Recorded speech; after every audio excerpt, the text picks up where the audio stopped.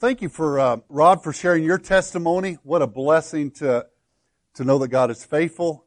And oftentimes in the church we have blessings and we keep them to ourselves. And I know that we have hurts oftentimes and we keep them to ourselves. And we really should be open with both of those to share in the congregation. And ladies, thank you for sharing your heart for missions and heart for people in Jamaica, in Zimbabwe. The reality is we are so blessed and we have such opportunities to make a difference in people's lives. So God bless you for what you're doing. And church, certainly take advantage of supporting financially, supporting with prayer, supporting with encouragement to ones that are doing things like that. Have you ever had one of those days where you get to the end of the day, maybe you've been on your feet all day, you've been working. Ladies, maybe you've been in the house all day, you've been cooking, you've been cleaning, you've been caring for your children or something, and I mean, you are just exhausted, you're wore out, and you walk in. I don't know if ladies are so much, certainly my wife isn't as much this way, but it is for me. I walk into the living room, and if I'm exhausted, I see my recliner. And it's almost calling my name. And I sit down in my recliner, and I don't just sit. I sit and then pull the little lever. Probably included in there as I reach over and grab the remote. You know, that's part of the process as well. But you just sit down and take a breath and rest. Are you weary? Are you weary? In Matthew chapter 11, Jesus offers an invitation that I think you'll find intriguing as well as encouraging. Are you here today and are you weary from life? Are you weary from expectations? Maybe expectations that others have placed on you. Maybe some of the expectations that you placed on yourself. Maybe it's expectations the church has placed on you or just your faith has placed on you. Are you weary from failures? Are you weary from disappointments, from discouragements, from problems? If you are, then Jesus invites you to a place of rest, a place where you can sit down and prop up the feet of your soul and find wholeness again. If you have your Bibles, turn with me to Matthew chapter 11. We're going to live right there today in Matthew 11 at the end of the chapter, and then we're also going to jump back to the start of the chapter. So if you have Matthew 11 open, kind of keep it there because we're going to look in two different spots in that text. These aren't going to be new verses for you. I imagine you're going to recognize these verses. You might have them up on a wall plaque somewhere, have them memorized. You're certainly going to be familiar with the words of Jesus here. But follow along as I read Matthew chapter 11, the last three verses, 28 to 30. This is where Jesus says, "Come to me, all who are weary and burdened, and I will give you rest. Take my yoke upon you and learn from me, for I am gentle and humble in heart, and you will find rest for your souls. For my yoke is easy and my burden is light." I don't know if you're like me, but when I read that text, or at least when I think of that text, it's almost like a sense of calm and peace come over you. It's one of those verses, one of those sections of Scripture that when you read it, it just gives you that sense of, oh yeah, the Lord is there, and it really does encourage you. What we find actually in this text is that Jesus gives us three commands, and if you want to change that a little bit, three invitations. Three commands, three invitations, and they build on each other. You'll see as we walk along through this text that they interleak and build upon one another. Here's the first one. It's really simple. It's right there in the text. Nothing spectacular here. It's obvious. Here's the first one. Jesus says, "Come." Verse 28 says, "Come all who are weary and burdened, and I will give you rest." Who's he speaking to? When Jesus says, "Come," who is that invitation extended to? Well, the text answers it. The first thing it says is, "Come to me, all." So it's kind of a broad invitation, all. But he does qualify it a little bit because then he goes on to say, "Come to me, all who are weary and burdened." Anyone here never been weary or burdened? I don't know that anyone could raise their hand. If you could, you'd probably be too embarrassed to do so. If you've never been weary or burdened, just hang on and remember these verses because the day is coming that you're going to feel that way. The reality is that life sometimes is tough. Let me rephrase that. Life always is tough. There's difficult times. We can live in joy, and we can live in peace, and we can live in victory. But that doesn't mean that life doesn't weary us and burden us. It doesn't mean that problems don't come our way, and we find ourselves just beat down by life. And Jesus says, to those who are weary and burdened, He says, come. Now let's look, if you have your Bibles there, Matthew 11, go back with me, if you will, to the start of the chapter, because Jesus actually gives us a little more context. And I think it helps us understand the breadth of this text when we understand probably who Jesus was really thinking about when He said, all who are weary and burdened. It's really the context. If you have your Bibles, look at chapter 11. We'll start with verse 1 and read through verse 6. After Jesus had finished instructing His 12 disciples, now the instruction was, in chapter 10, He had sent His 12 out to do their own missionary work. He had sent them out to preach the gospel, given them powers to heal sickness and cast out demons. They went one direction and Jesus went a different direction. After He'd sent them out, he went on from there to teach and preach in the towns of Galilee. When John, speaking of John the Baptist here, who was in prison, heard in prison what Christ was doing, he sent His disciples to ask Him. This is what they asked. Are you the one who is to come, or should we expect someone else? Jesus replied, go back and report to John what you hear and see. The blind receive sight, the lame walk, those who have leprosy are cured, the deaf hear, the dead are raised, and good news is preached to the poor. Blessed is the man who does not fall away on account of me. What was going on here? John was in prison, sent some of his followers, some loyal to him, sent a group of them to talk to Jesus. I'm sure one guy was the spokesperson. What was going on with John? Was he beginning to doubt? Did he have second thoughts about Jesus? Now, there could have been a ton of things happening here. One of the things that might have been going on was John might have been a little concerned that things weren't happening quickly. I assume that he thought if Jesus was the Messiah, that everything would happen quickly, that everything would change right off the bat. And yet, as far as he could tell, nothing really was changing. People were getting upset, the leaders were getting upset, but things weren't happening very quickly. The second thing is John might have been wondering, why am I in prison? Man, I'm supposed to be the one telling about Jesus. Now, he understood that Jesus would increase and he would decrease, but shouldn't I be out there kind of letting people know about it? And I'm stuck in prison. Something is wrong here. Maybe he's not the one. Now, had I been Jesus, and let me just clarify so no one misunderstands, I'm not, never claimed to be, but had I been Jesus, I would have answered differently. They came and said, hey, John's wondering, are you the one or should we look for someone else? If I'd have been Jesus, I think I would have said this. I would have told the guy that asked the question, you go back and tell John. I'd have a little attitude. Go back and tell John, I am the Messiah. And then I think I would have went a little further. I would have said, hey, while you're at it, would you ask John this question? John, when you baptized me, weren't you there? Remember when you baptized, weren't you there? Because didn't you hear that booming voice from heaven that said, this is my son who I'm well pleased? Ask John, do you remember that dove coming down and descending from heaven and lighting on me? John, weren't you there when you baptized? In fact, had I been Jesus, I might have done a Jedi Knight trick and I might have done this and just levitated the guy about, I'm not real high, but just 10 or 12, 15 feet above the ground. And while I'm talking to him, I've got him just holding him right up there. And are you going to tell John that I'm Messiah? And like, yeah, I'll tell him, I'll put him back down. That's how I would have handled it. But that's not what Jesus said. See what he said in verse 4? He says, go and report to John what you hear and see. The blind receive sight, the lame walk, those who have leprosy are cured, the deaf hear, the dead are raised. Good news is preached to the poor. What Jesus was saying was, go and tell John, look at the evidence. See the miraculous things that are happening.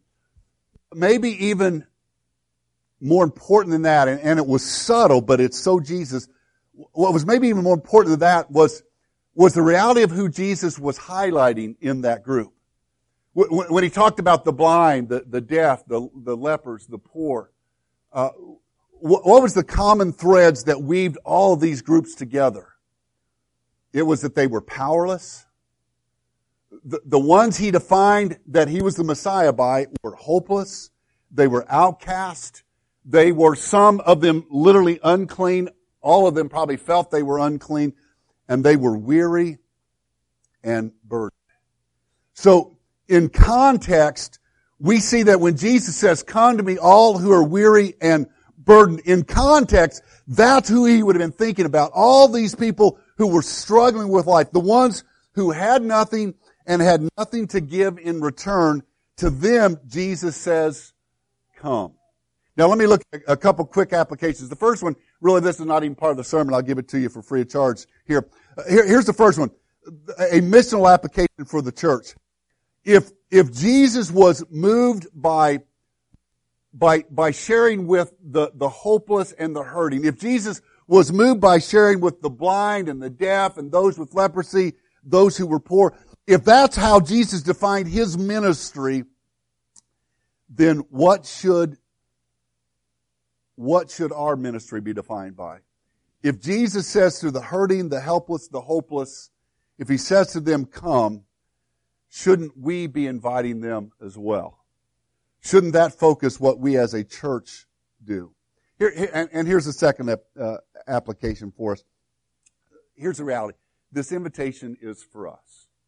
Yeah, it's come all, it's come weary and burdened, and in context, that's who he was talking about. That's kind of who his mindset would have been on. But the invitation is for us. What then prevents us? If Jesus has the answer, if Jesus wants to give you rest, if Jesus wants to speak into your soul so that no matter what's happening, whether you have cancer or whether your life is falling apart or whether things are going perfectly, Jesus wants to speak into your heart and say, "I will give you rest. I will give hope to your soul." What prevents us then from accepting that? Why? And let's just be honest here, church. We struggle with this. We're the believers and we struggle with it. Why do we struggle so to simply accept the peace of Jesus? Let me give you 3 reasons. The first one, I think, is simple. I think it's pride. Jesus said it was the blind, the lame, the leper, the deaf, the poor. And here's the problem. That's not me. I don't see myself in that group, do I? The reality is I look at myself and I don't see myself physically or spiritually blind or lame or covered in disease. I don't see myself deaf. I don't see myself spiritually poor. Here's what really takes place in our spirit, and this is the pride that keeps us from reaching out to Jesus. Do I really need him? I got my life together for the most part. I can handle it myself. Do I really need him? We don't allow ourselves to realize that we're just like that group Jesus was thinking of.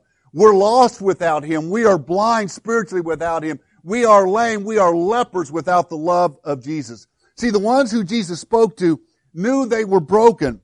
They got up every day and they realized that they were lost. The lame guy woke up every morning, and when he woke up, he realized, "Yep, I still can't walk." The blind guy woke up every morning, and when his eyes opened, "I still can't see." The leper woke up every day, and maybe he thought to himself or forgot for just a moment that he had leprosy. But all he had to do was walk outside, and when people saw him, they would run to the other side of the street. They'd walk away from him. They might even shout at him, "You're unclean." And he was reminded, "Yep, I have leprosy." The reality is they knew they were lost. And Jesus isn't speaking just to physically being hurting and lost. He's also speaking to the spiritually lost. Jesus found himself and was drawn to people who were hurting. He was drawn to the tax collectors, to the sinners, to the ladies who had a past and a bad reputation. Jesus was drawn to them. And here's the reality with all those groups. They knew they were lost. They were the ones that no one cared about, no one offered love to, and no one certainly ever spoke about the hope God might give to them. See, one of the reasons we don't come to find the peace of Jesus is because our pride says, I'm okay. We look at the sin in our life and, well, it's not that bad. Man, these guys over here are a whole lot worse than I am. It's not affecting me. I'm not really struggling. Francis Chan, in his book Crazy Love, says this: lukewarm people don't really want to be saved from their sin. They want only to be saved from the penalty of their sin. They don't genuinely hate sin and aren't truly sorry for it. They're merely sorry because God is going to punish them. Lukewarm people don't really believe that this new life Jesus offers is better than the old sinful one. That's pride speaking. And sometimes we deny the opportunity to know the peace of Jesus and His love because we simply don't come. Our pride says, I don't really need that. Another thing that sometimes keeps us from coming to Jesus is that we're paralyzed because we don't know what to do. We want to find that spiritual rest. We want to find that peace. We're really longing to go deeper with Him, but what do I do? I don't know what the next step is. How do I find that peace? What do I need to do? I'm stuck here. I'm just standing here and I'm paralyzed with what to do. About 4 years ago, I took a class at, I think it was Heartland then, but at Mosaic Life Care. It's called CP, a Clinical Pastoral Education. It's kind of a chaplaincy training program. And one day a week I'd go and take a class.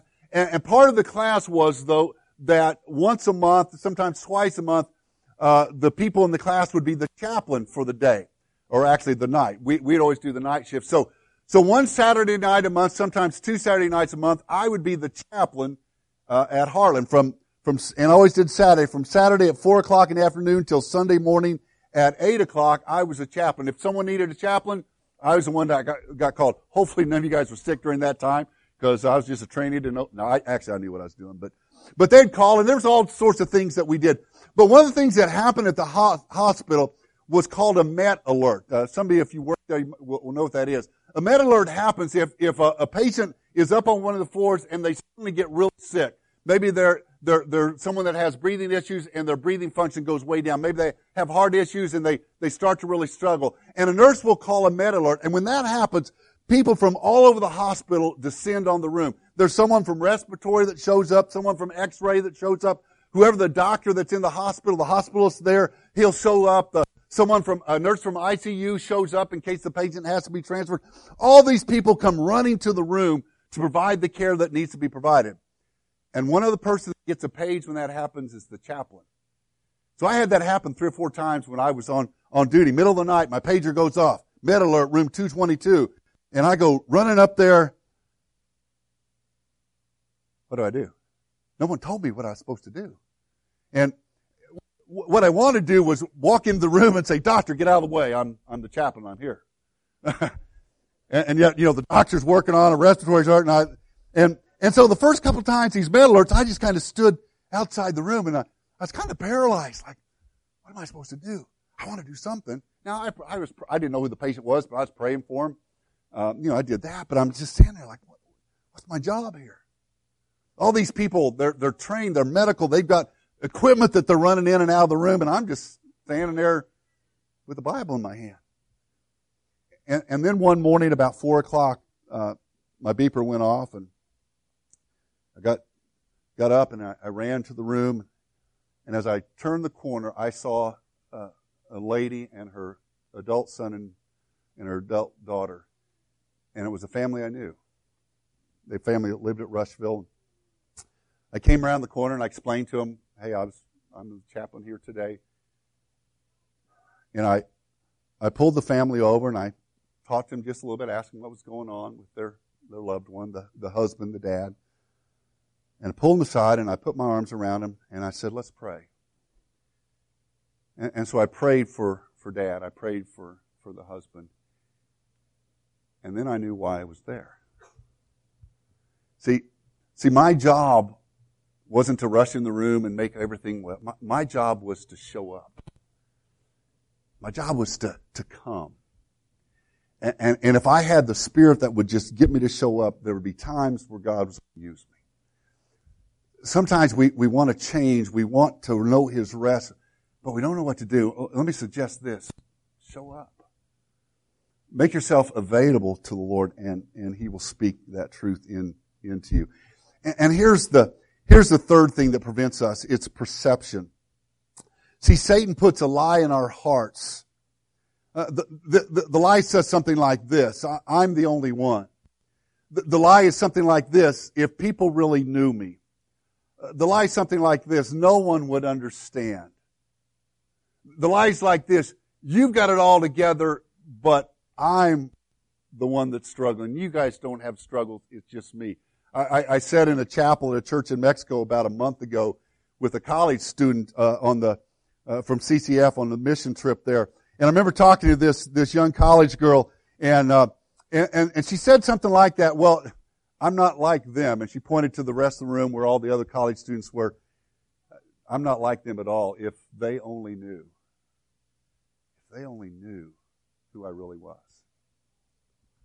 Really what that can all be summed up with is this: Jesus couldn't love me. See, it's the perception that when Jesus says come, He's not really talking to me. Because if He really knew me, and by the way He does, if He really knew me, He wouldn't offer that invitation to me. My friend Scotty sat in a room in a circle with 5 or 6 other guys. They were there for a counseling session on addiction, and with them was the counselor. As the session began, the leader looked around the room and he said, "Guys, today we're going to try to go a little bit deeper. We're going to try to get below the surface, and what I really want us to look at tonight is figure out what are some of the pains, what are some of the hurts, what are some of the discouragements that are living below the surface that's pushing you towards addiction, that's causing you to have these addictive attitudes and actions." And so the counselor began to talk, and he prodded and poked here and asked questions, and some guys spoke up, and then he looked over at my friend Scotty, and he said, "Scotty, what do you think? You have something to say?"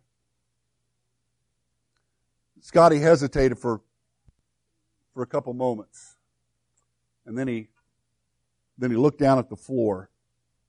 He took a big breath and began to talk. He said, "I think I was about 10 years old. I remember it like it was yesterday. I was up behind my house playing in the woods, and I'd taken some matches up there, and I'd built a small little campfire. Said I was having a great time, and I got the fire going, and just really having a good time. And then a gust of wind blew an ember, and it caught a little bit of brush on fire, and then that caught some more brush, and suddenly I'd lost control of the fire, and it started to spread up the hillside. Said one of my neighbors saw the smoke and the fire, called the fire department. They showed up, didn't take any time. They had it put out, and no big deal. The fireman kind of scolded me, but was also very understanding. But he said about that time, Dad come wheeling in. Mom had called him. Said he pulled in the driveway, and he grabbed me by the arm, and he drugged me over to one of the firefighters, forced me to apologize, which was no big deal, but then he began to berate me, and in front of this firefighter, humiliate me. Said I can still hear his words. Then this 6'5", 245-pound former college football player, who now is a firefighter for L.A. County, tears running down his cheeks, voice quivering, said, even as an adult, I guess there's times when I struggle with my self-esteem. And I still see myself as that 10-year-old boy in front of my dad.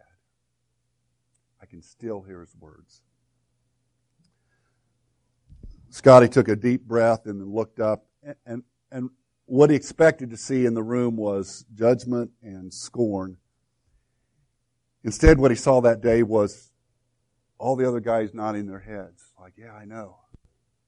And then the discussion went around the room, and each guy kind of shared similar stuff. Yeah, similar stories to him at times where they felt like they didn't measure up and their self-worth was challenged and how that hurt was there. And Scott made this comment. He said, that was a breakthrough because I realized for the first time I wasn't the only one. Someone here today thinks they're the only one. There's someone here today that's looking around this fellowship, and your thought is this. It's basically what that girl in Mexico a month ago said to me. They've all got it together. They're all perfect. They've all got it figured out. Man, they all have life by the tail, but not me. They're all perfect Christians. When Jesus says, come, they're talking to them. He's not talking to me. But here's the reality, church, all over this room. If you're one of those this morning that thinks you're the only one, the truth is you're not. There's people all over this fellowship that have been there. The reality is there might be some others thinking the same thing, that they're the only one.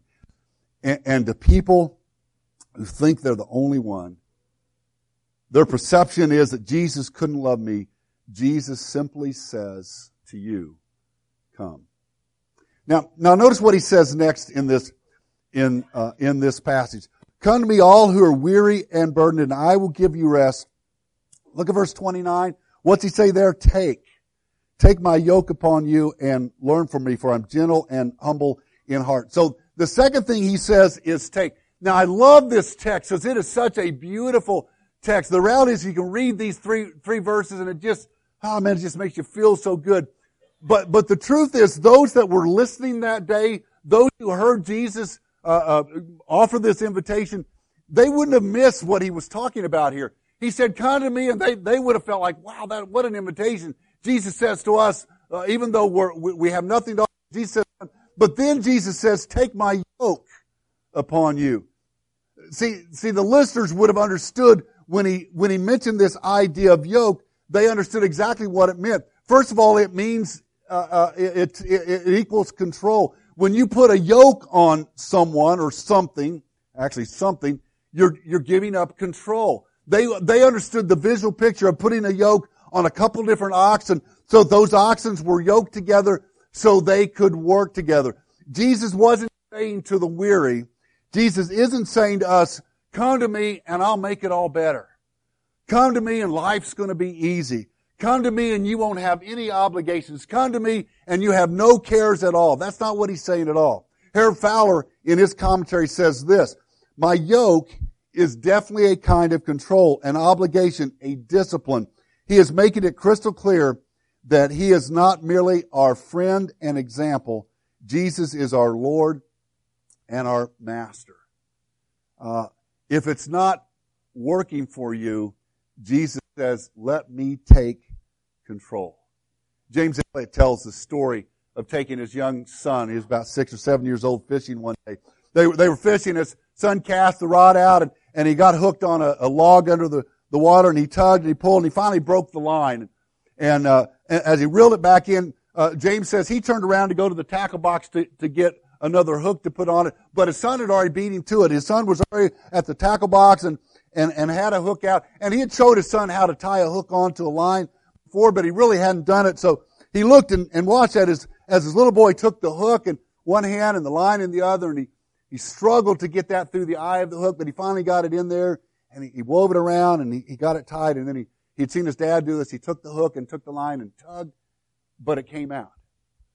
And he watched as his son did it again. He patiently got it threaded through there, and then he tied it, and he took the hook and he took the line, and it came out again. He said he did that 3 or 4 times, weaving it through, trying to do it just right, and it wouldn't hold. And finally he looked up, had his dad with the hook in one hand and the line in the other, and says, Dad, show me how. Isn't that what Jesus is saying? Come to me all who weary burden, I'll give you rest. Take my yoke upon me. Be yoked with me. Let me have control. Let me show you how. And here's the reality is when we take the yoke, the burden is easy. The burden is light because it's eased by Christ. J.H. Jallett says this, The fatal mistake for the believer is to seek to bear life's load in a single collar. God never intended a man to carry his burden alone. Christ, therefore, deals only in yokes. A yoke is a neck harness for two, and the Lord himself pleads to be one of the two. He wants to share the labor of any galling task. The secret of peace and victory in the Christian life is found in putting off the taxing collar of self and accepting the Master's relaxing yoke. If you're here this morning and you're saying, man, it's hard. I've tried giving the control to the Lord. I've tried seeking His face and I keep getting it wrong. I keep failing. I've tried, but I just can't do it. To you, I would say this, you're right. You can't. That's why Jesus says, my yoke is easy. Take my yoke and together we can. If you're here today and you're struggling with an addiction, Jesus says, take my yoke. If you're here today and you're struggling with depression, Jesus is saying, take my yoke. If you're here today and there's sin that just keeps whipping you and keeps defeating you, Jesus is saying, take my yoke. If you're here today and you wake up every morning and the pressure and the burdens of life just make it so difficult that you don't even want to get out of bed, Jesus simply is saying, take my yoke. And the third thing that He commands us and instructs us and invites us to do is to learn from Him. Take my yoke upon you and learn from me. From a humble heart you will find rest for your souls, for my yoke is easy and my burden is light. We learn a couple things. First of all, we learn the heart of Jesus when we're yoked with Him. One of my favorite things in the life of the church is to work with other Christians, whether it's on a project at the church or some community service project or going on a mission trip. One of the beautiful things of doing that is working side by side with people. Because when you work with people, when you're side by side with them, when you're kind of yoked with them, you really get to know who they are. You really get to learn who they are. When we yoke ourselves with Jesus, when we say, Jesus, I'm going to give you control, but you're going to help me with this, we really learn who He is. And we learn that it's His help that will lighten the load. Let's close with this. Bill Hybels tells the story of going to a service one time that, and he was listening to a preacher, and he was sharing the message with a group full of men that Hybels was there with. As the guy walked out on the stage, he had in his hand a roll of stickers. And up on the stage behind him, there were 2 or 3 tables set up and all kinds of things set on the tables. There was like a little match car that represented a car that you might have, a little model of a house that represented a house. There was a desk and chair, a little small one that represented a job. There's all sorts of things on that table. And as the guy spoke, he'd walk occasionally up to one of those, he'd peel off one of the stickers, and he'd put that orange sticker on one of those props up on the stage. And then he would talk a little bit longer, then he'd walk over and peel off another sticker and put it on one of the props. And after a while, he finally stopped and said, you guys want to know what's on these stickers? Of course, at that time, he had everyone's attention. They were really curious what was going on. And they all, yeah. And he said, written on these orange stickers is the word temporary. And went on to explain, all these things up here are temporary. Cars, houses, jobs, recreation, all this stuff is temporary. About that time, a little girl came walking across the stage. It was the speaker's granddaughter. She had a pretty little blue dress on, and she walked over to him, and he peeled off a different sticker that time, and he put it on her collar. And then he asked this question. When you take your last breath, when you breathe your last in this life, what do you take with you? He pointed back behind him. All this stuff is temporary. It stays. The only thing you take with you is what you've done for people. Jesus asks us, are we willing to come to Him? When asked about whether he was the Messiah, Jesus' response was, look at people. Look at the sick. Look at the lame. Look at the lepers. Look at the poor. Are they being touched? Look at the hurting, the hopeless, the helpless, the lost. See, the burden that we take on when we are yoked with Jesus is simply this. The burden is to take our eyes off the temporary and put them on the eternal. We had a couple illustrations of this as the lady spoke about mission, Jamaica, Zimbabwe. Taking eyes off self, off the things that don't last, and put it on eternal things. That's the burden that Jesus wants to burden us with today. Are you weary? Has life got you down? Are you hurting? Are you struggling? Does it not make sense sometimes? Jesus simply says, come. Yoke yourself with me, and I'll give you a new way to see things. Let's bow in prayer. Father, it's our plea, it's our desire to know you and to know your heart. Father, what a blessing it is to have an invitation to simply come to you, to know you, and be touched by you. Father, in this group this morning, there's someone that's hurting, there's someone that's struggling. Father, there's someone that's being bound up by pride. You simply say, come. Father, as we look at your word, you speak those words of comfort. You speak those words of rest, but we must come.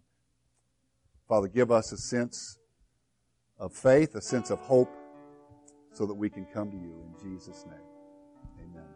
If you're here today and you're struggling, if you're hurting, if you need to know the Lord, maybe you're here today and you're that one, or you think you're that only one that's going through something difficult. You think you're the only one that's got that pain, only one that's got that sin. I'd invite you to come.